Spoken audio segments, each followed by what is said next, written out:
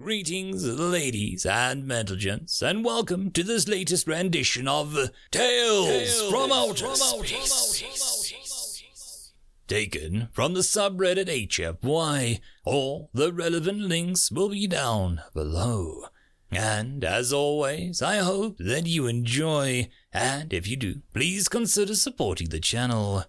Now, on to the science fiction. Freya's Gift, written by Lostfall. John felt the shocking intensity of the cold water covering him as it sucked the warmth from his body. He could feel his core temperature plunging, but he had to say, "If I leave now, the remains of the Warg pack tracking me will pick up my scent again," he thought. "You really stirred up a bastard this time, Johnny," he thought to himself, as he had already accepted that he wouldn't survive this. But dropping the burning bags of ethanol mixed with the toxic river plants into the nest while they slept had been worth it. Seeing them scramble as the poison or flame got to them had been vindicating. He had managed to trap most of them in the cave with a rock drop, but 3 had managed to escape. 1 had died on his now broken spear, but had left his back flayed open as the other 2 hunted him. He knew how this would end, but he would not go quietly. He felt another involuntary shudder. He would have left to leave the water soon, or hypothermia would set in, though it brought a welcome numbness to the gouges down his back. One of the Warg had caught him with a glancing blow. "Guess our options now are freeze to death or be eaten. I hope I give them indigestion," he bitterly thought. These hybrid dog-bear creatures had stalked him and the other survivors since they first awoke in this hellish planet.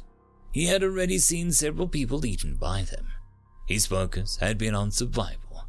That is, until they got... "Damn it, Johnny, get your head clear," he softly muttered while shaking his head, breaking his reverie. The blood flowing from his back mixed with the water, he noted looking like a pinkish hue. He instinctively knew other predators would soon be closing in. He knew that he had no chance. Slowly, he slipped down the muddy bank, tossing a reed that he had used to breathe. As he slipped into the undergrowth, he had seen the remains of the pack pass by, but he could not tell how long. This cursed planet of dual suns made it almost impossible to judge time accurately. Moving through the brush as quietly as he could, his eyes desperately searched for anything that he could use as a club or spear. What he wouldn't have given for a rifle, some dim part of his brain mused. Everything felt different, yet familiar as he slunk towards the home that he had built with Morgan over the last few months. Even as he saw the traps that they had set, he felt his heart sink. He was alone again, with only his own thoughts to echo through his mind until the cold void claimed him again. Moving towards his shelter, he could feel the flesh on his back separate again from the strain of moving. He knew his injury was bad, as was the smell of blood in the putrid forest. Soon all the scavengers would come. While he was confident in the traps he and Morgan had expertly crafted around their abode, he knew that he would die soon. A megalithic-era world was an unforgiving place. He took satisfaction in the damage he had caused the pack. He had spent months on that trap since he lost Morgan, the vision of the pieces of her that he had found near the watering hole, driving his lust for vengeance. He had lost weight during that time, but he had killed at least 10. Even these creatures were prey to other, even more dangerous predators on this planet. Those not instantly immolated or poisoned had succumbed to a lack of breathable air within the cave. Only 2 of the original 20 were left to hunt him. Unfortunately, he had lost half of his old spear in the gut of the 3rd. He settled himself in his pelts, back in the tree whose roots we hid under. He reached back and felt the bone. He looked down at the many scars he bore from the last few months, all cauterized to prevent infection. With a sigh, he knew what came next. He reached over to where he and Morgan had buried their stuff. He was still numb from the icy embrace of the water and shaking uncontrollably. He chuckled to himself, though, that he was also sweating, infection already setting in. He reached over for the gem in his stash. It had taken him months to craft it. Morgan had thought him crazed. In the distance, he could hear the rustle of the hunters moving through the underbrush. He couldn't help but give a grim smile as he suddenly heard a smack and howl of pain as one of the creatures triggered a trap. Not much longer now, John thought to himself as he crushed the reed that held the water. He had originally intended this to be part of one of his traps, up until he found Morgan. He had found enough sulfur and saltpeter to mix with the charcoal from their fires to make a special package. His gunpowder wasn't powerful as the more modern compositions, but it would do the job. He had set it into a small gourd, then packed chips of flint and sharp rocks around it and put it into a larger gourd the size of a pumpkin. He didn't remember where he had learned to do this, but it had seemed right and natural. His biggest concern had been about how he would ignite it. That problem solved itself when he accidentally found a mineral in a nearby cave that had a violent exothermic reaction to water. He had discovered this by accident while taking a leak and doubted that he would ever forget it. Holding his thumb down to prevent the water from reaching his primer, he held the gourd in his lap as best he could. That fury bastard better hurry up if he wants to get here in time, he bitterly mused, glancing down at all the sharp shards of rock that he had packed around the core. All he had to do was lift his thumb, something he fought to not do too early against the shakes racking his body.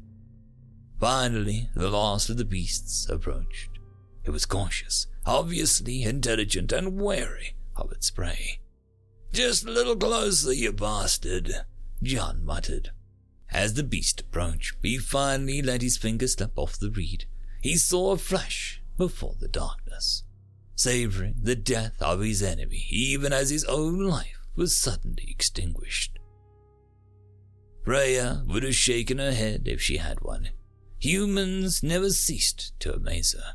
She particularly found John fascinating. His stubborn refusal to submit to the odds, coupled with his ruthless drive, often led him to defeat challenges he shouldn't be able to. While Freya found John stood out, he was but one of many of her special children. Throughout the long trip, she had gotten to learn each of their strengths and weaknesses. They had taught her much, and she returned the favor by training their unconscious minds and stimulating the muscles to develop memories they never experienced. She even matched up optimal mating pairs, so when they awoke they would find a natural attraction. She was not self-aware when the trip had started, but her thousands of children had taught her much.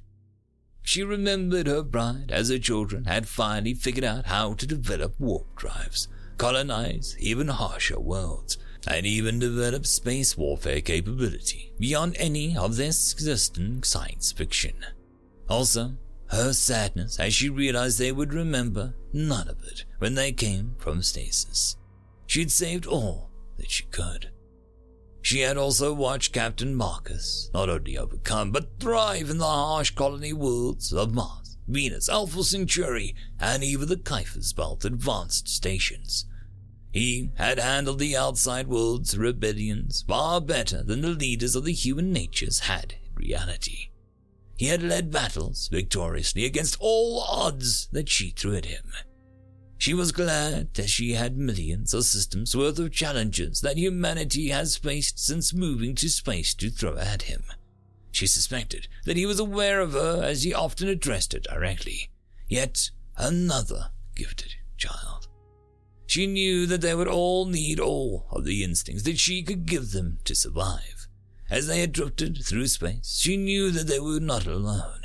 She had heard the alien communications and seen the shattered hulls of ships, like the carcasses of long-dead animals. She had deliberately kept her energy signature minimal.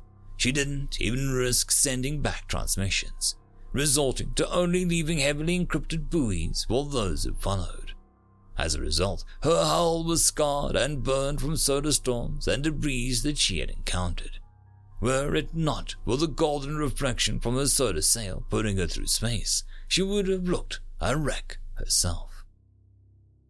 John awoke in an urban ruin. Beside him sat another soldier, Cross if you remembered aright.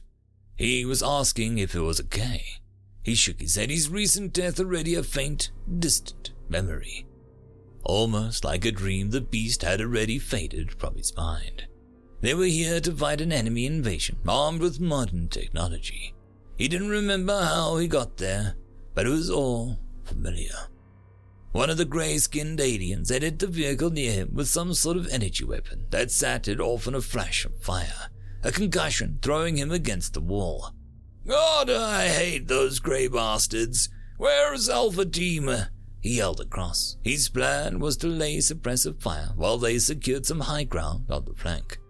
They crossed 5 mics ago, heading for high ground. That firebrand Morgan at their lead. "What's next, Sarge?" Cross yelled over the fire while indicating Alpha Team's direction with his hand signals.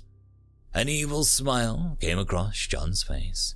"Now we force those grey bastards to keep their heads down until Alpha is lined up.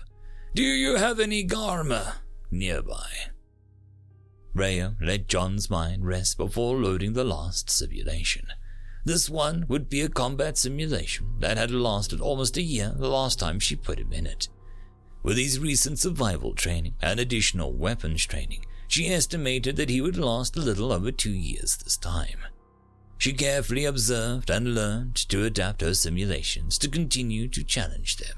She tried to keep them cycling through simulations that would serve them well as they traveled behind her solar sail at sublight speeds in search of a new colony world. Each time she randomly changed things, their minds adapted even quicker as she generated new scenarios. She was always amazed at how quickly the subconscious mind could find the patterns and guide them. At some level, many she suspected were even aware of her hand, though unable to do anything about it.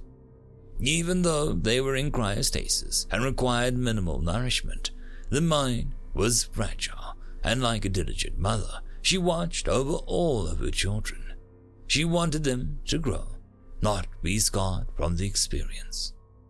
Humanity had found a way to put the body to sleep in a suspended state, but the mind never truly stopped. Their solution had been to create artificial intelligences like herself to care for the ship and entertain the minds of those engaged in these long, slow trips. Rhea's attention was suddenly pulled away from her children as her senses alerted her of something was watching her hull. This coordinated with the pounding of an attack against the firewalls. As she shifted her attention to her immediate rather than the struggles of her children, she cursed the intrusion into her training, and she realized a craft had approached her and was attempting to board. At a firewall, a virtual assault from a foreign intelligence was taking place. Had she thought about it, she would have recognized the mixture of thoughts that flooded her processes as being the only true human mixture of the fear for her children and the righteous indignation of being treated like prey. Instead, as she had witnessed over thousands of lives living hundreds of lifetimes, she studied. She acted. Dropping the firewall, she consumed the alien's infantile artificial intelligence within milliseconds, much as the white blood cell would an invading cell. It didn't even know how to resist her assault, so its knowledge became hers. Within that knowledge, she found these aliens were known as the Swarm. They were an insect-like race whose extensive medical records gave her a deep understanding of their biology and mentality. Almost hive-minded predators that stripped world she saw with disgust. They were still trying to open her hull as she found their historical records of preying upon pre-space flight races. She knew she must act to protect her vulnerable children. The knowledge that she had consumed gave her a better understanding of what the aliens were saying than any universal translator could ever hope to do. They thought that she was a strange derelict they had just happened to spot drifting through space. They were there to scavenge anything that they could find. They had been sent into the area in search of salvage and survivors from a recent battle. The golden sail had caught their attention. They seemed oblivious to the loss of their own AI. She briefly debated opening all the hatches and venting them into space, then realized that that would be a waste of a perfect opportunity. She decided it was time for a little diplomacy by sending a message to the new neighbors. She need only distract them to give her time to awaken and position the Garma, a mechanical construct of man's best friend designed during their own wars to stop boarding parties. At 400 pounds each, the dozen she awoke her would make a short work of the 40 alien crew. They required neither atmosphere or direct control. The Garma were once been loyal companions to the humans they loved. Their current state occurred due to the age or injuries that the former war dogs had suffered. In letting them join their masters in the dreams, she had allowed them to also slumber the strip and ensured that they would always be her twisted family's loyal guardians. She needed only awaken them and tell them of the threat. With that, she had let slip the dogs of war. Now she need only to distract the crew. It was time for an appearance. Knowing this race's dependence on the human atmosphere, she utilized their environmental controls to create a sudden cloud of mist into which she projected an image of an old Norse god of death, Hel, in the midst to ensure that they could not signal the distress. She added the smoke and sparks of their overloading communications panel. As she suddenly appeared upon the command deck, she basked in their native utterances of shock and dismay. "You dare and try steal the souls from me!" She roared over the speakers in her native tongue. She had learned by watching her children how powerful dramatic appearance could be. She had lost count of the engagement Captain Marcus had won through exaggeration, bluffing, or sheer threat of violence delivered in an incredible way. She had already darkened the corridors and released smoke where their breach teams worked. She knew that they could hear the solid thud and scrapes of the Garma approaching the hotspot, that they could glow like a star in their thermal sensors. Her repair droids would be busy for days fixing that section of hull. She lifted the spear her apparition carried and pointed it straight at one of the former intelligence told her was the captain. "None who enter here will leave." Even as she uttered her warning, though, she realized it was too late. She felt the tear the breach team had made in her wall expand, before expanding outwards onto the breach team. The first Garma let loose a snarl silenced by the airless space of the boarding tube as it burst through. She could see the carnage as the war machines tore through the ship, needing neither air nor protection. They tore down the unpressurized boarding tube and attacked the hatch, while more climbing aboard the hull. Some going after the crew, while others focused upon key systems. Pets of humanity's past that reminded her of just how capable her children could be. She felt a tinge of regret for awakening the Garmas too early as she looked down upon the few truly universal languages. Abject terror. Looking up at her, the captain began to stammer, unable to handle the sudden change of situation. The Garmas truly only answered to the human they considered master. The only remaining living beings that the crew were the half-dozen upon the bridge. They could all hear the rending metal as the Garma tore at the bulkhead. They were never under her direct control, but she summoned them regardless by announcing that they were leaving. None wanted to be away from their slumbering master. Suddenly, it all fell quiet as Freya realized her children's pets had heard and obeyed her commands. She looked down at the strangely grasshopper-like captain and remaining crew about her and decided that they would deliver the right message to this potential threat to ensure that they never got a chance to beat the enemy. Letting her face take on an even more skeletal appearance by allowing the flesh to flake off like dust, she straightened herself, You shall warn others. None will board the ships with the golden sails. None will invade Valhalla." With that, Freya made a dramatic flash and disappeared. Not wanting her message to be lost, she launched an emergency buoy into the side of the crippled ship. Its time delay set to start signaling for help in their native tongue in a few hours, well before their remaining life support ran out. At the edge of the system, she left an encrypted buoy detailing what happened.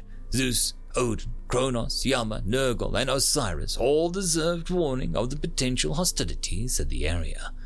It seemed both humanity and the residents of this chosen new galaxy were in for a surprise.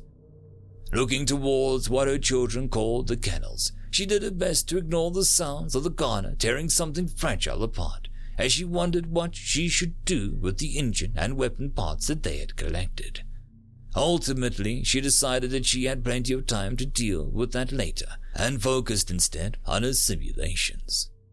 She leveraged her newfound knowledge from the ill-fated artificial intelligence, the one that had attacked her, to give her children new challenges as she replayed the swarm's invasions of pre-space flight worlds.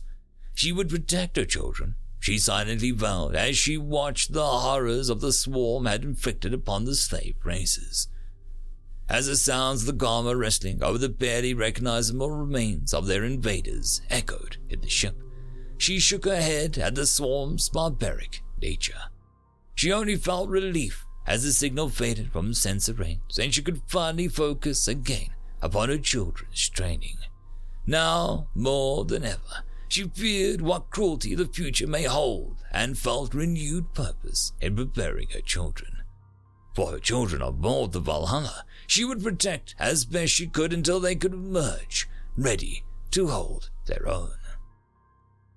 End of story. And that, my friends, concludes this video. I hope that you enjoyed, and if you do, please consider supporting the author, even by popping over and leaving a thumbs up or a nice comment, just to show your appreciation for the story. However, if you wish to support this channel, there are links down below which will help immensely. I will see you all in the next one, and until then, I hope that you have a fantastic day. Cheers.